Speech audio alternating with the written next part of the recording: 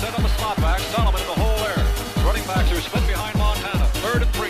He has the ball. Montana rolling out the right. Looking toward the end zone. Throwing under pressure. Throws his pass. Caught by Clark.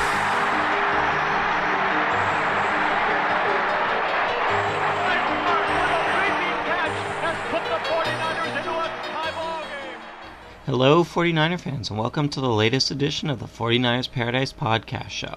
Thank you all once again for tuning in. This week's show is unsponsored. If you're interested in sponsoring a 49ers Paradise Podcast Show, please drop me a line at brian@49ersparadise.cjb.net, and you can sponsor a 49ers Paradise Podcast Show with your commercial to promote your brand to a very targeted audience. If you're interested, you can also call the show at 1-415-376-7297, then dial star 747-628-7149. Those of you who are perceptive will notice that this is a new number. It's been changed as a result of some technical difficulties, and you can now once again call into the 49ers Paradise Show. Feel free to drop your comments to be played over the air, or ask your questions to be played over the air, or just to say hello. There are local calling numbers from throughout the United States and internationally, so be sure to check out the 49ers Paradise phone page, which is located at the top right-hand corner of the main page. There's a link that says phone. You can get all the information on how to call 49ers Paradise from local numbers outside of San Francisco. Please be sure to do so and send your questions and comments along, and I look forward to hearing from you soon. Alright folks, that brings us to the nitty-gritty of this week's show. And of course we're in a bit of a better mood after beating the Raiders, unlike that really ugly loss to the Chiefs, so starting off on a better foot this week than last week, most certainly. So I have a question here to begin things off from Donald in Seattle. Donald is asking about Shante Spencer's contract and why in the world we would give him that type of money. And quite frankly, I'm not sure. I do think that Spencer is a decent second-string cornerback, and he could start in the league, but he shouldn't be your number one corner in this league, most certainly not. And he certainly looks pretty incompetent when the rest of the defensive backfield is poor as well. He is just getting exploited over and over again this year. Last year, I believe he had the benefit of being the strongest person in the defensive backfield.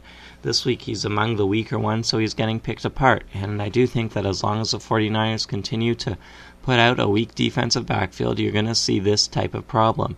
Now, Spencer could show up, and could show up big time, if the 49ers start to solidify their other defensive back positions. If he's the weakest link, all of a sudden you have a much stronger weakest link than you presently do and have over the past few years. So I don't understand why the Niners gave him starting type money, because I don't think he is a starting type player. Certainly not a number one corner type player, but hopefully that he'll emerge and not make them look like fools for giving him the contract that they did. Certainly over the past 2 weeks he's been exposed over and over, and I honestly think that throughout his career with the 49ers he really hasn't shown as much promise as perhaps there is hype around him. The next question I have here is regarding Bryant Young, and more specifically why the 49ers have not been able to find a replacement for him in the lineup. And Young is getting on in his years, and he is certainly still more than capable at his position. He still is the best player along the defensive line, so I'm not so much surprised that the 49ers haven't replaced him in the starting lineup. What I am surprised about is that although they continuously try and find somebody who can step into that role in the future, they have come up short each time, namely Reggie McGrew, Ronald Fields, Anthony Adams, and Isaac Soporoga, all of which were drafted as either supposed to be compliments to Bryant Young or to take over for him when he's done, and none of them have truly emerged as the playmaker that the 49ers need from the defensive line position. I do think the Niners do have a bit of a different strategy going forward as they build their defense, though, in terms of how they want to generate their pressure from the offensive line. And I think what they want to do, I think they want to make use of the defensive ends more than they have over the past few years. And in particular, I do think that Paris Harrelson and Melvin Oliver are going to come into play in that respect as they mature.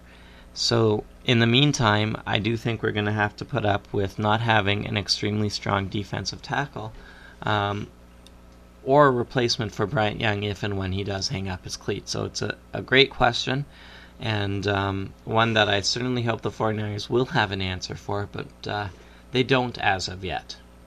And that brings us right into this week's game. So this week's game is something that we can all feel a little bit better about as compared to last week's loss to the Chiefs. Now, I say a little bit better because at the end of the day, we beat the 0-4 Raiders, a pretty awful team, if not the worst team in the league. They're certainly down there. And if anything, all this game has proven to me is that the 49ers can beat a very, very bad team, and that's what I was hoping they would be able to do anyways. So they can beat a very bad team, and great, fantastic. Well, where does that leave them in the rest of the NFL? Truthfully, I don't know. Perhaps they're not in the bottom 5 teams, but does that mean they're in the middle of the pack? If you're judging by this past week's game, maybe. If you're judging by the first 2 weeks' game, maybe. But if you're judging by the way they played against the Chiefs as well, then maybe the very lower end of that middle pack would be a place to put them. I guess what my point is despite the victory, it's a game that the team should have won and did win. Whereas last year it would have been a game that they should have won and probably wouldn't have won. Last year this team really couldn't beat teams that they should have beaten, and that's been a problem actually for the past few years. So it is a good sign that they beat a bad team, but it really doesn't say a whole lot about where this team actually is and where the progress of the team actually is. At the end of the day, the 49ers defense still let up 20 points against a rookie quarterback, or I don't know, to be honest, I don't remember if he's a rookie or not, but a very, very inexperienced quarterback, we'll leave it at that, and a really bad team, and that's 20 points. That's enough to win a lot of football games. The offense just happened to produce, and the defense was able to help out a little bit with a punt block and one touchdown of their own, a few interceptions, etc. But at the end of the day, the 49ers really didn't look as good as they should have against the Raiders. Now, if the defense put up, a stop where they only let the Raiders get 10 points, then we'd be talking about a different ball game here. But 20 points at the end of the day is enough to win a football game or two here and there. And on top of that, you're talking about a team that played the 49ers very tough in the first half of that game. So where do the 49ers stand? I don't think we can answer that right now. I was hoping they'd beat the Chiefs, and that would be a little bit more straightforward than it is now. But let's just say that the 49ers are better than last year. That much is evident. On offense, there were some encouraging signs, and for starters, Frank Gore had a tremendous day and held on to the football, which is absolutely huge for him. Now, he needs to continue to work on his holding on to the football and making sure he doesn't fumble the ball. But he needs to be able to play and be himself as well, because when all he's thinking about is protecting that rock, well, at the end of the day, you end up with a game like the Chiefs in which he was completely ineffective and his head was not in the right place. Somehow the coaches got him properly motivated for this game, and I hope that they're able to do so for the rest of his career with the team as well, too, because he's a very good runner, very explosive runner, and he can break the longer ones. But he needs to make sure that at the end of the day, he goes down and the ball goes down with him. Not hitting the ground, but in his hands. I was also very impressed with Alex Smith in this game, and I've said for the past few weeks, actually, that Smith has really started taking command of the huddle and directing the offense. He'll move people around in formations, he'll signal to them downfield, but beyond that, what I saw Smith do this week, which I was most impressed with, is he came out and he threw an interception. And he didn't let that get him down, which was a very good thing. And that interception, you can say it was the receiver's fault for not batting the ball, blah, blah, blah. At the end of the day, Smith threw the ball in a place where the receiver wasn't the only guy who could get it. But after that interception, he came back and he really showed huge progress. He started putting the ball where only the receiver could get it, as any good quarterback should. So he took his mistake and he grew from it immediately. In particular, the touchdown to Arnaz battle, the first down pass to Arnaz battle, 2 tremendous passes and receptions, but both of them used the receiver to block out the cornerbacks on the play so that the receiver was the only man who could make the play on the ball. Now that's something that, like I said, good quarterbacks need to be able to do. Smith showed he can do it, and I think that was a tremendous step for him. So hats off to Smith in that respect. Now, Arnaz battle had his biggest game of the season for sure, and Antonio Bryant was a little quieter but still contributed and certainly looked a lot better on the field, was there working with his teammates and supporting them rather than just becoming very frustrated with the situation. Perhaps that has to do with winning a little bit, but whatever the case, the past 2 weeks Bryant has actually showed a very positive attitude. But where I'm going with this is that 49ers still need another receiver. They have 2 competent guys. Bryant is very competent, and Battle is certainly a strong 3 receiver, maybe a weak 2 receiver. But what the team really needs is another receiver, because if Battle gets injured, and he's very injury prone, there's nobody behind him. If Bryant gets injured, there's nobody behind Battle. So at the end of the day, I have not seen enough from Brian Gilmore or Brandon Williams to truly believe the 49ers have solidified their receiving threat. And with Vernon Davis dropping balls left, right, and center, I think it's pretty clear that another offensive threat has to either emerge or be added to this team as the team moves forward into the future. Now, that could mean Davis starts catching everything thrown his way and starts making some big plays and using his speed. That could mean that the team drafts someone or signs someone, or, you get an emergence from Gilmore or Williams. But right now, as things stand, the team does not have enough depth at receiver. They need more depth there. They need to be as solid at receiver as they are for running back, for example.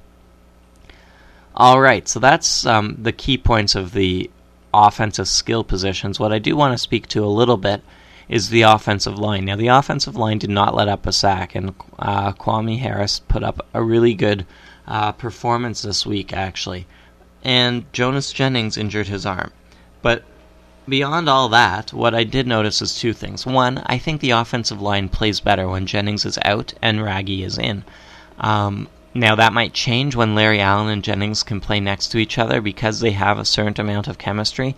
But if not, the team should really be looking at putting Raggy in on a more consistent basis, especially if Allen can't play on a regular basis. So the team has a little bit of flexibility and depth here, more so than I thought they would. And the protection was pretty good. So were the running backs in terms of their protecting of Smith. My second point is that a lot of the offensive line blocking for the running backs, particularly on very short yardage situations, they don't match. And that's a problem because the offensive line has often done their blocking by the time the running back hits the hole. And if that's the case, you can imagine that the defense from the other team just clobbers whoever happens to be trying to pick up a few inches or a yard or the quarterback sneak or whatever. It's completely ineffective because the offensive line's timing is not synchronized with the ball handler.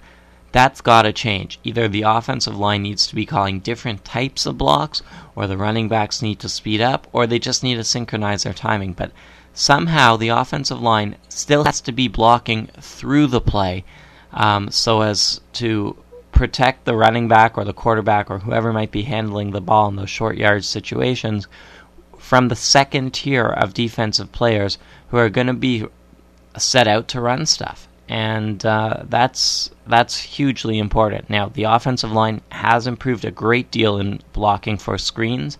They have improved a great deal in the protection they're providing Alex Smith.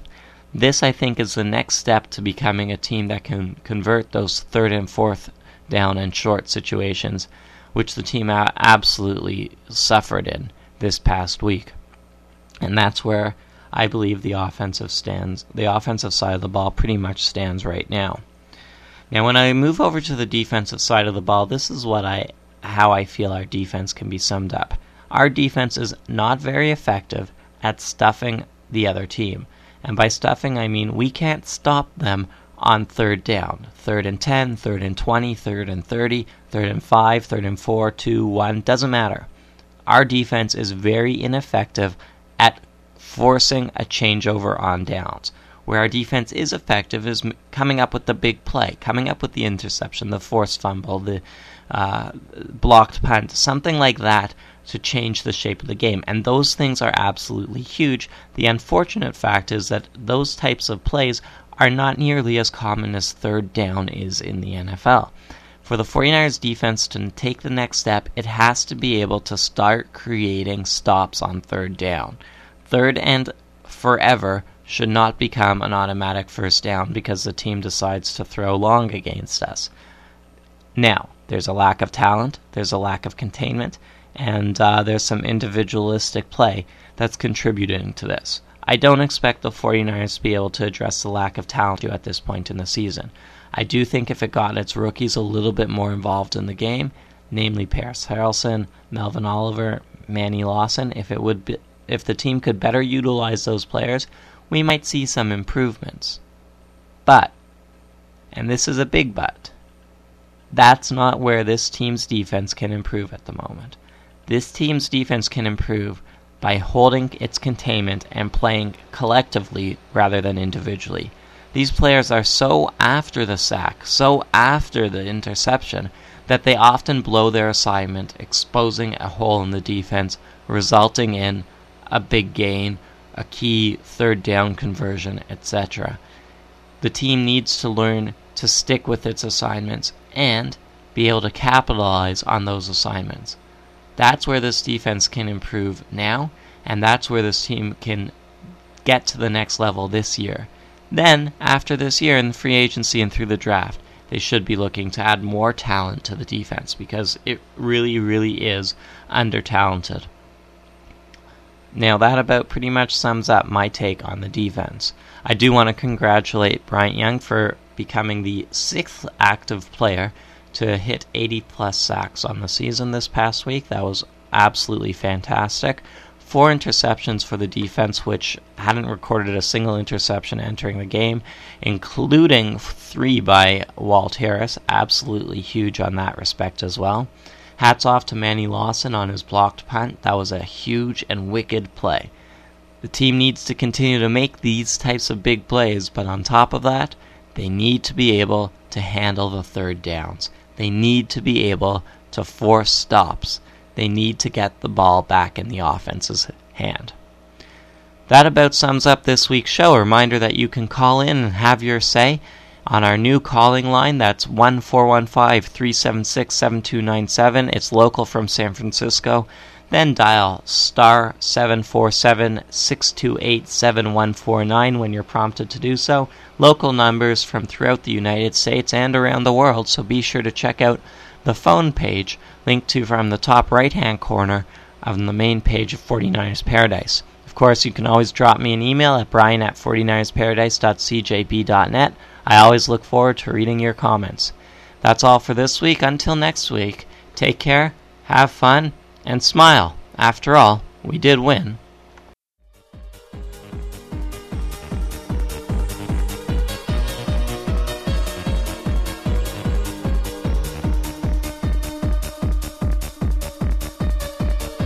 But the days of the 49ers had only just begun.